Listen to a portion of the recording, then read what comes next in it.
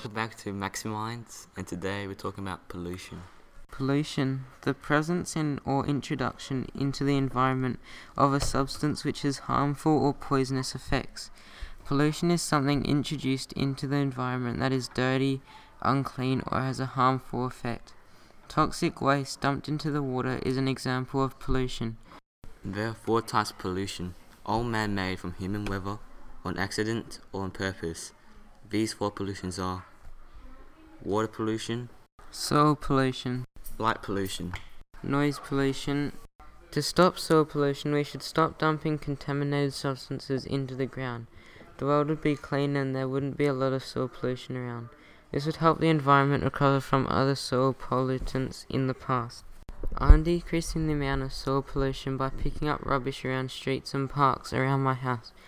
Another way to stop soil pollution is by making sure we are throwing our rubbish in the correct bin and not leaving it on the ground. During the day and night, we could have less people doing activities outside as inside, that are noisy. This will help others hear what is going on around them, and there will be less noise around people. At night, people should turn off outdoor lights to decrease the amount of Light pollution.